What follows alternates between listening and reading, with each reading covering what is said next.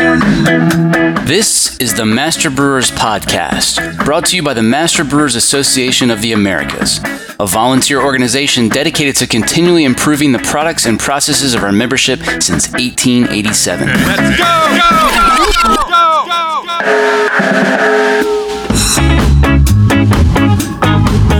Master Brewers brings you interviews with the industry's best and brightest in brewing science, technology, and operations.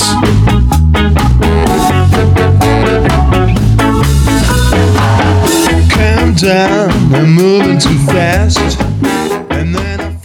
This podcast is proudly sponsored by the packaging division of Micromatic, the leader in keg spear quality and innovation. Let our veteran technical support staff provide you with the training and information you need to safely service your kegs. For more information, visit micromatic.com. Probably the most common cause of failures in particularly small brewers is overfilling of kegs. This week on the show, Steve Brott joins us from Micromatic to talk about keg design, function, maintenance, and safety. Before joining Micromatic, Steve was the head brewer at Free State Brewing Company for 28 years, where I'm guessing he might have learned a thing or two about kegs. Steve, welcome to the podcast. Thank you, John. Great to be here. Before we talk about kegs, Steve, we should probably talk about hamburgers first, don't you think? Yeah, why not? Yeah, so I was wondering, do you think Village Whiskey might give us free hamburgers next time if we tell everybody how good they were? Yeah, absolutely. Hey, I'll go back and do a little more quality control there for them anytime. For sure. So speaking of sponsors, I wanted to thank both you and Micromatic because the Master Brewers Podcast is all grown up now. We have our first official sponsor, and it is none other than Micromatic. So we really appreciate your support. So thank you very much, Steve. Absolutely. Glad to be there. I got a call a few months ago from someone who described a terrible accident that had just happened in a brewery, and he wanted to understand how it could have happened and who was at fault. I was told that a female worker was standing over a keg. She went to couple it, and the keg valve ejected into her face. It broke her jaw, knocked her teeth out. It was a strange conversation where I got more questions than details, so I have no idea if that was the extent of her injuries, who it was, or how she's doing. I really hope she's okay. But Steve, let's start off by explaining how accidents like that can happen and how they can be prevented. You know, it's hard to speculate because, like you said, we don't have a lot of information on that. But there are definitely some rules that should always be followed when you are working on kegs, servicing kegs, operating kegs. Probably one of the first and foremost rules is that kegs should be serviced, dismantled, worked on in any way only by trained breweries, trained keg service company personnel, or manufacturers. They shouldn't be taken apart by consumers, bartenders, home brewers, etc. None of those people should be opening up a keg. And I know there are plenty of instructions out there on YouTube that will tell you everything you could possibly want to know about how to dismantle a beer keg. And I can tell you that every one of them that I have seen is wrong, and most are horrifyingly unsafe as Good well. old YouTube. Yeah. You know, there's a lot of great stuff out there, but you have to be pretty selective about it. And in this case, I have not seen anything I was willing to select for. There are tools to be used to safely dismantle kegs. Typically, what that involves, in the case of the most common drop-in style valve, is a tool that both depressurizes the keg before you can take the circlip out, and also it's basically clamping that spear into place so it cannot eject from the keg while you're working on it. Right. The other issue can be with the other common style, though somewhat less common, is the thread-in spear. The modern thread-in spears, over the evolution of time and industry standards, have developed to have a safety clip inside, so that even if you unthread that all the way, it still has a clip that has to be disengaged by a special safety tool before you can pull that out of the top of the keg. You should always use new parts for safe dismantling and reassembly of kegs, particularly the circlips. A remarkable number of brewers are not aware of the fact that any time that you take a drop-in spear out of a keg, it's held in there by a double circlip, a little stainless steel ring. Every time you take that apart, you need to throw that clip away and put a brand new one in. I've had discussions with brewers who have tried to convince me otherwise, and I can tell you that even sitting at trade shows, I have taken plenty of those apart. And if you don't, if you're doing it over and over again and you think, I don't need to replace that because this is, I'm just doing demonstrations, it's amazing how little you have to work with that clip before it starts to show signs of a little bit of wear, and you don't want to take that chance. Yeah, those things are pretty thin, so you can see how they would lose their shape and their ability to retain very quickly. Yeah, absolutely. And you want to have, for one, you want to have a good quality circlip, because there are different qualities of them out there, and some people will get a heavier circlip that they find more difficult to put in and go, well, I don't want to use that. Well, in fact, a heavier circlip more completely fills the gap in the top of the keg, in the groove there, which makes it harder to get out, which makes it less likely to have any kind of failure. So sometimes harder is better. Yeah, definitely. Okay, well, that we just kind of described one type of failure with, a valve actually ejecting. What are some other ways that you see kegs and keg valves fail that are safety concerns? We'll get into quality issues in a minute, but safety is more important. So let's stay on that topic for now. Main quality, main safety issues, I think are going to be people that haven't had the proper training to work on kegs. And that means the keg has to be depressurized. That's just the beginning no-brainer. It has to be depressurized before you work on it. And as I've told people, training people in breweries over the years in any number of circumstances, trust but verify. Don't assume that your brew partner or your keg servicing partner has depressurized that keg that you're about to take apart. Make sure that you know it's depressurized and you're using the right tools to do it. The failures that can happen with kegs tend to be from matters of abuse.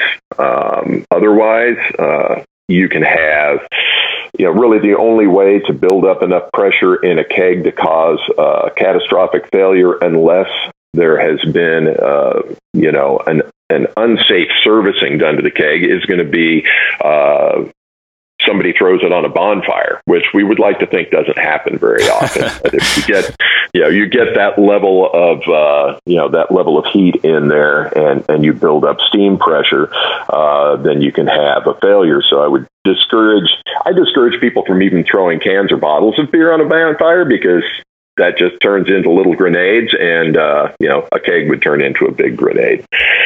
Sure would. And I think you may have said this already, but I think also going back to that trust but verify comment you made, I think under no circumstance should you stand over the keg valve while you're working on it. There's no reason to stick your face directly over top of it. And it's a common thing that is maybe natural to want to do as you're working on something, but that's something we should always avoid, I think.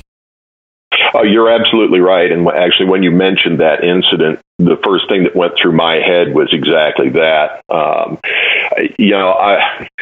I like to ride motorcycles. One of the first things they teach you in motorcycle safety is always have an exit strategy when you come into a situation. It's very similar when you're working on a keg. That you're exactly right. You do not want to have any part of your body in the exit path for that spear, because just in case you were wrong, you don't want to have it end badly for you. You want to have it end with, hey, I was out of the way and there's a hole in the ceiling now, but nobody got hurt. Right. Okay, so keeping folks safe is the number one priority, but beyond that, we all also want to serve the highest possible quality beer. Let's talk about some failures that aren't safety risks, but affect beer quality. I bet a lot of brewers have noticed bubbles coming out of the valve of a freshly filled keg. It's not a nice feeling at all to see that. Steve, how can we tell what's causing that leak and how to fix it? Well, there are several basic types of valve failures that can have a quality issue for the presentation of your beer. When you talk about bubbles coming out, typically what we're talking about then is going to be a CO2 leak. CO2 leaks occur around the outside of the CO2 valve, and before we go into that discussion, I'd like to run through maybe just a quick rundown of some of the nomenclature, because I don't want to start talking. Everybody has different words for different parts. Yeah, let's do it. Yeah, I'd like to make sure that we've got a common thing. The CO2 valve in the spear, that's that big rubber donut that you see in the top.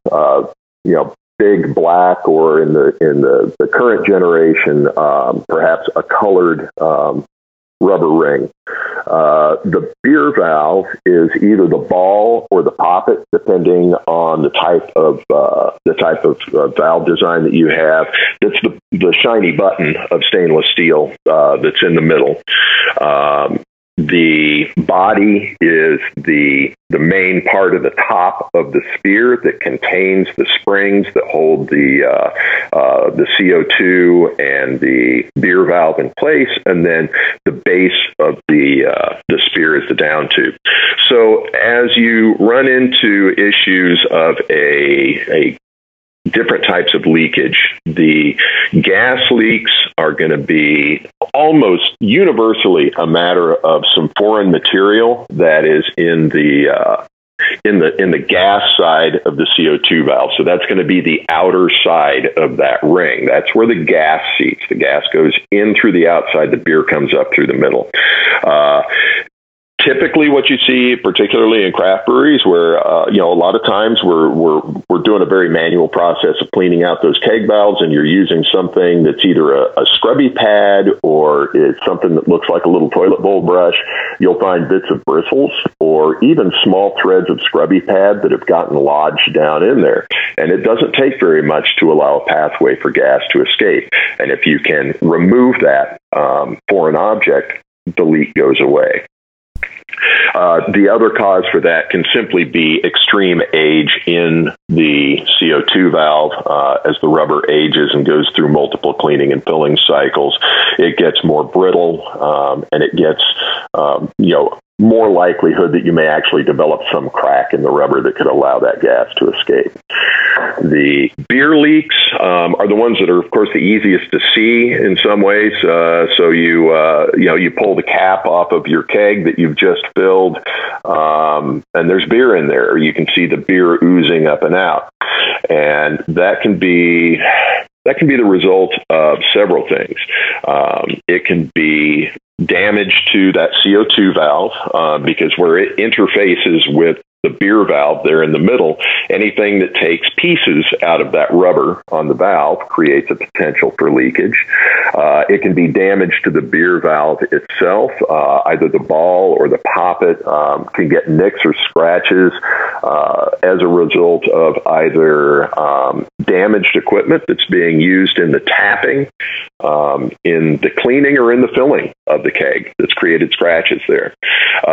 Weak or damaged springs can mean that the beer valve isn't pushing up solidly into place where it belongs.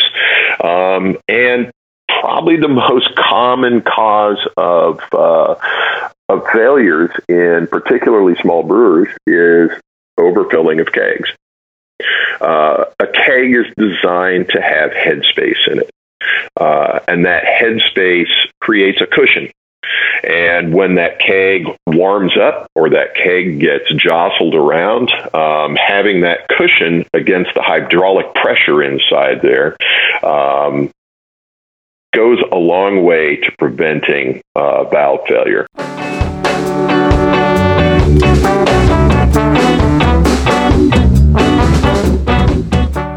Coming up, more stuff you should know about kegs. I'm John Bryce, and you're listening to the Master Brewers Podcast from the Master Brewers Association of the Americas. This podcast is proudly sponsored by the packaging division of Micromatic. In 2015, Micromatic introduced the concept of a 10-year, 10-color coating of CO2 valves as a tool for brewers to proactively separate kegs which are due for spear service or replacement. Industry veterans John Graber and Steve Brott are available for workshops and presentations to ensure safe and effective maintenance of your Micromatic spears. For more information, visit micromatic.com.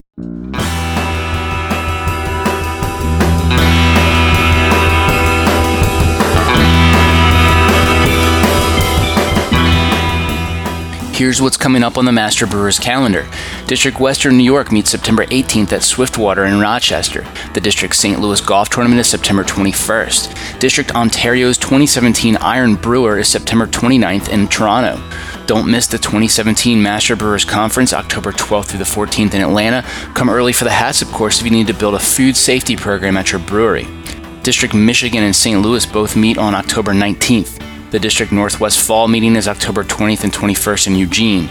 District Mid-South's Fall Meeting is October 21st at Mill Creek Brewing. The 2017 Master Brewers Brewing and Malting Science course begins October 29th in Madison. Districts Mid-Atlantic, Midwest, Milwaukee, St. Louis, and Southeast all have meetings scheduled during November, and don't miss the first District New York meeting in ages at Triumph Brewing in Princeton, New Jersey, November 11th. Hope to see you there. Check the full calendar of events at mbaa.com for more details or to find a district meeting near you.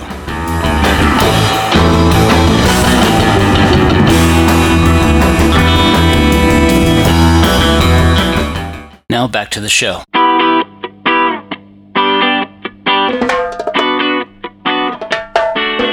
So overfilling, I think, is a very interesting topic because, a lot of small craft brewers are not working with, automated keg lines and things like that. What advice do you have for the small craft brewer to prevent from overfilling their kegs?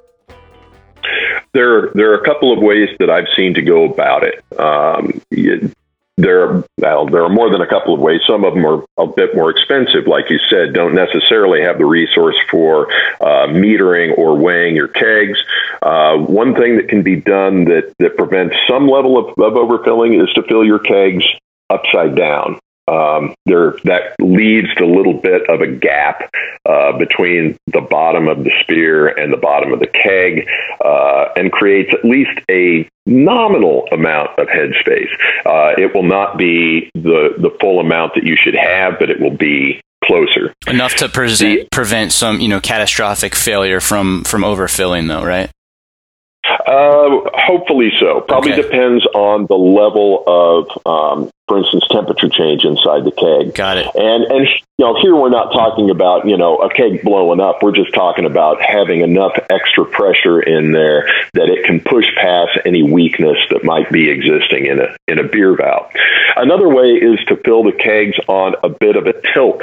So you put a block under the edge of the chime on the bottom as you're filling it, and that ends up creating a little bit of headspace off to one corner of the keg. If you really want to dial that in, you figure out exactly how far you need to tilt it for each of your different keg sizes, and you do that by checking what the weight might be on the keg. You weigh a keg, fill it up with beer or maybe with water, figure out the angle you need to create the correct headspace. Very good. How about exposure to sunlight? I bet that's something that a lot of folks don't think about. Absolutely right.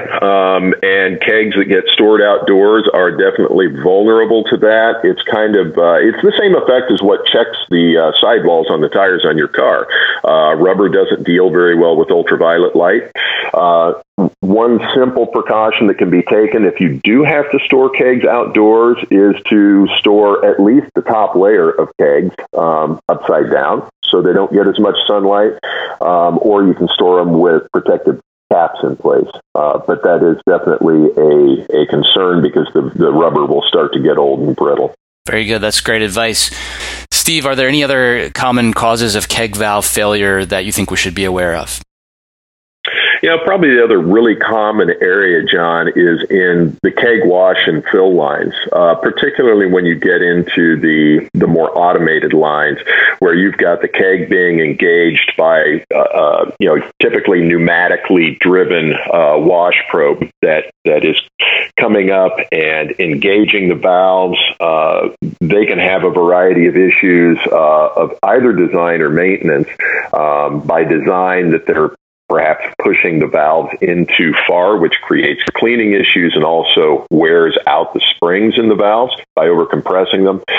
The other is a simple matter of making sure that those probes are in good condition. As kegs come back into the brewery, if you haven't gotten any foreign material out of the well of the neck, that can get jammed against those wash probes and can do damage to them, and they get sharp edges. And if those sharp edges push against your keg because it didn't get aligned quite right as it sat on the washer, they can take chunks out of those keg valves. And it's important that they address the keg correctly and address it gently. And part of that is just examining those every single day when you start up the shift and make sure that they're smooth and they're clean and they're not going to do any damage to your equipment. The other is the centering cone that makes sure that the kegs are actually lining up on center over those probes. And as those start to age and they start to wear out, kegs can kind of wobble around and end up not being quite centered. And again, you can have this little pneumatic ram that's coming up and taking chunks out of your valve. And next thing you know, you've done a lot of damage and done it in a hurry. That's great advice, and I think that's also applicable even if you're just filling kegs by hand and you've got a keg coupler. I mean, the same type of damage can occur to the keg coupler as well. So, but that's great advice. Thanks, Steve. Steve, if you take proper care of a keg, which, as you know, is very challenging, especially with all the different parties involved, but assuming you can do that, how long should all these parts last in a keg? We typically talk about a life cycle of 6 to 8 years for the valve in the keg.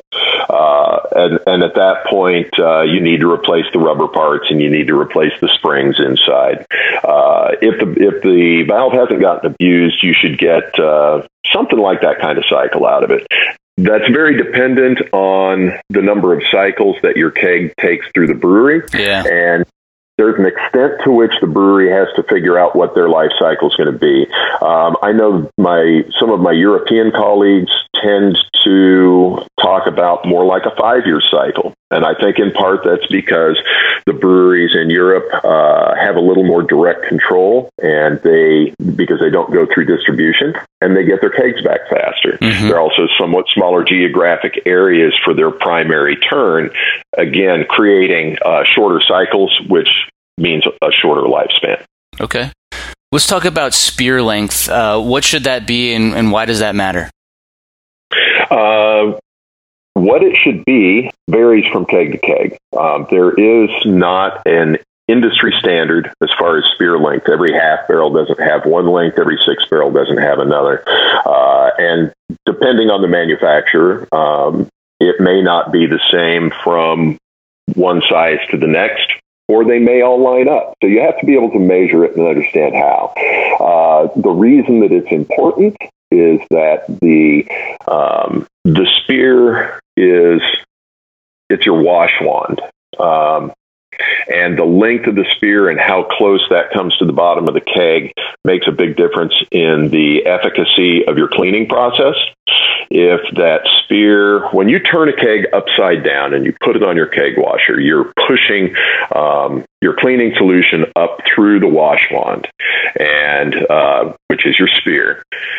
If the spear is either too short or too long, you'll create a wash pattern that allows for shadows in the corner of the keg and creates incomplete cleaning. You may also not get a proper flow down the outside of the spear, which is actually one of the hardest areas to clean if you don't have the correct flow pattern set up. It's much more obvious that there's an issue with it. If the spear's too short, you leave beer behind in the keg. But the cleaning is probably one of the most critical issues.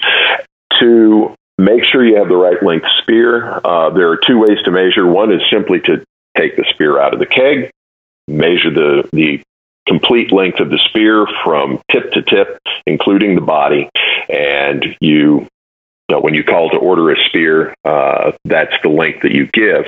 If you're not sure that your spear that's in the keg right now is the right length, and there's any question about that, then you can measure the keg, and that's done by getting what's referred to in the industry as the H3 measurement, and that measurement goes from the lip on the inside of the keg neck that your spear seals against. So the O-ring on the bottom side of the body where you drop it into the neck that seals the keg, you measure from the lip that rests on all the way to the deepest part of the keg in the middle. And you take that measurement, and if it is a drop-in style spear, then you add 12 millimeters to that to get your total spear length. If it's a thread in, you add 15 millimeters. If we're not talking about a D-system valve, then there's a whole nother set of measurements, but that's pretty much what we're talking about today. Okay, cool. Do you have any tips for tracking keg problems? For example, we've all seen those kegs that get returned to the brewery where somebody just writes bad keg on it.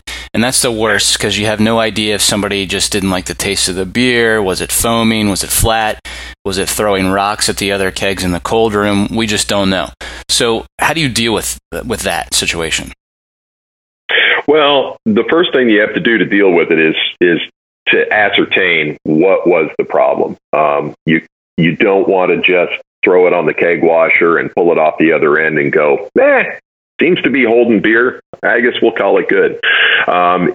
The first thing to do is to look at the keg, look at the valve, and see, is there any visible damage?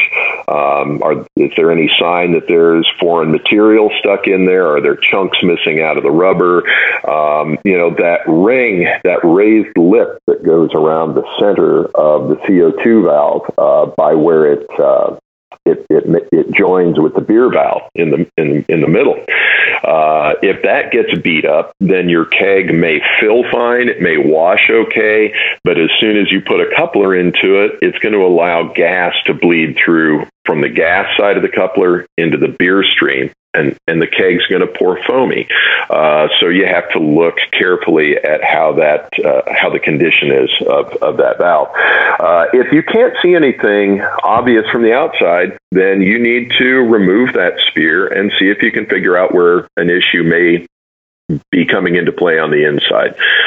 Because even, for instance, if it's a micro issue, it could be that you've got a very, very old CO2 valve in there that might have started to get cracks or to delaminate from its metal core on the inside. And that can create a point that harbors beer spoilage bacteria or wild yeast. And you can't see that from the outside. So if you can't see it immediately, you need to take it apart. As long as you've got it apart, you should probably just go ahead and rebuild it, put a new set of parts in it so you know that everything is in tip-top shape when you put it back together. The other thing that's important is that you log what those issues are that you see coming back so that you can tell if you start seeing the same issue over and over again.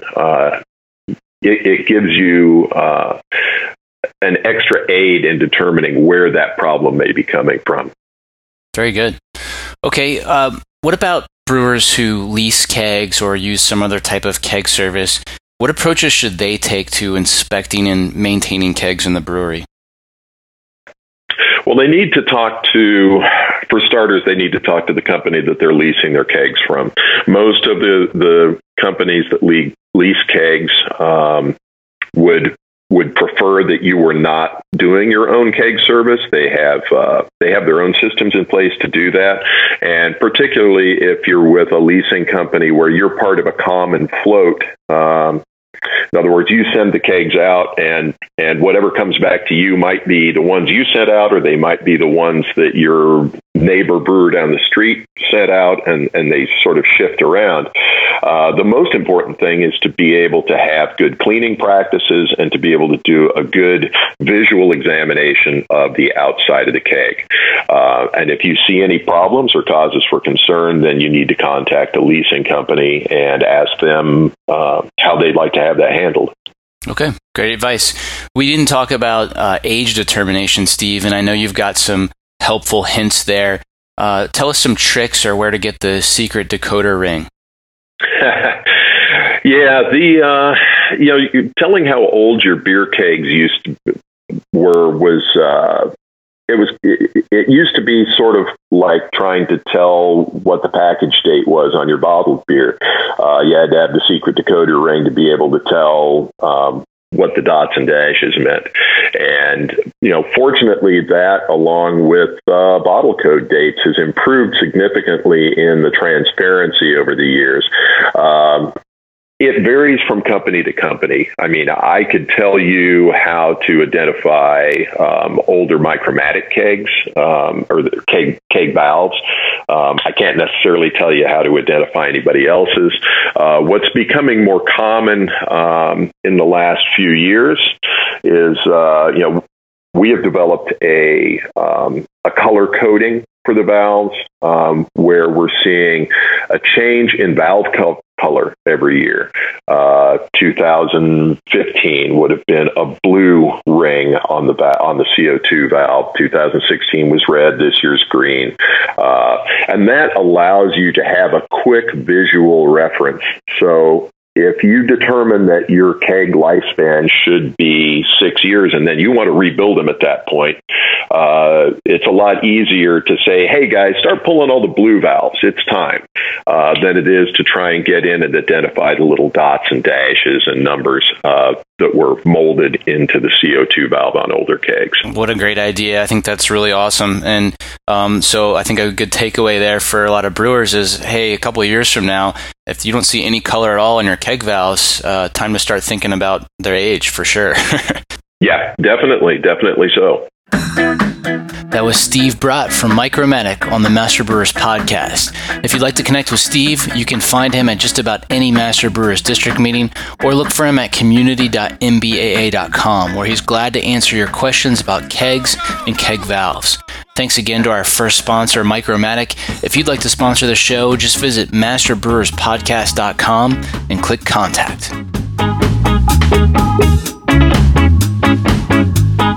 130 years ago, Master Brewers was built on the concept of brewers helping each other out so we could all make the best possible beer.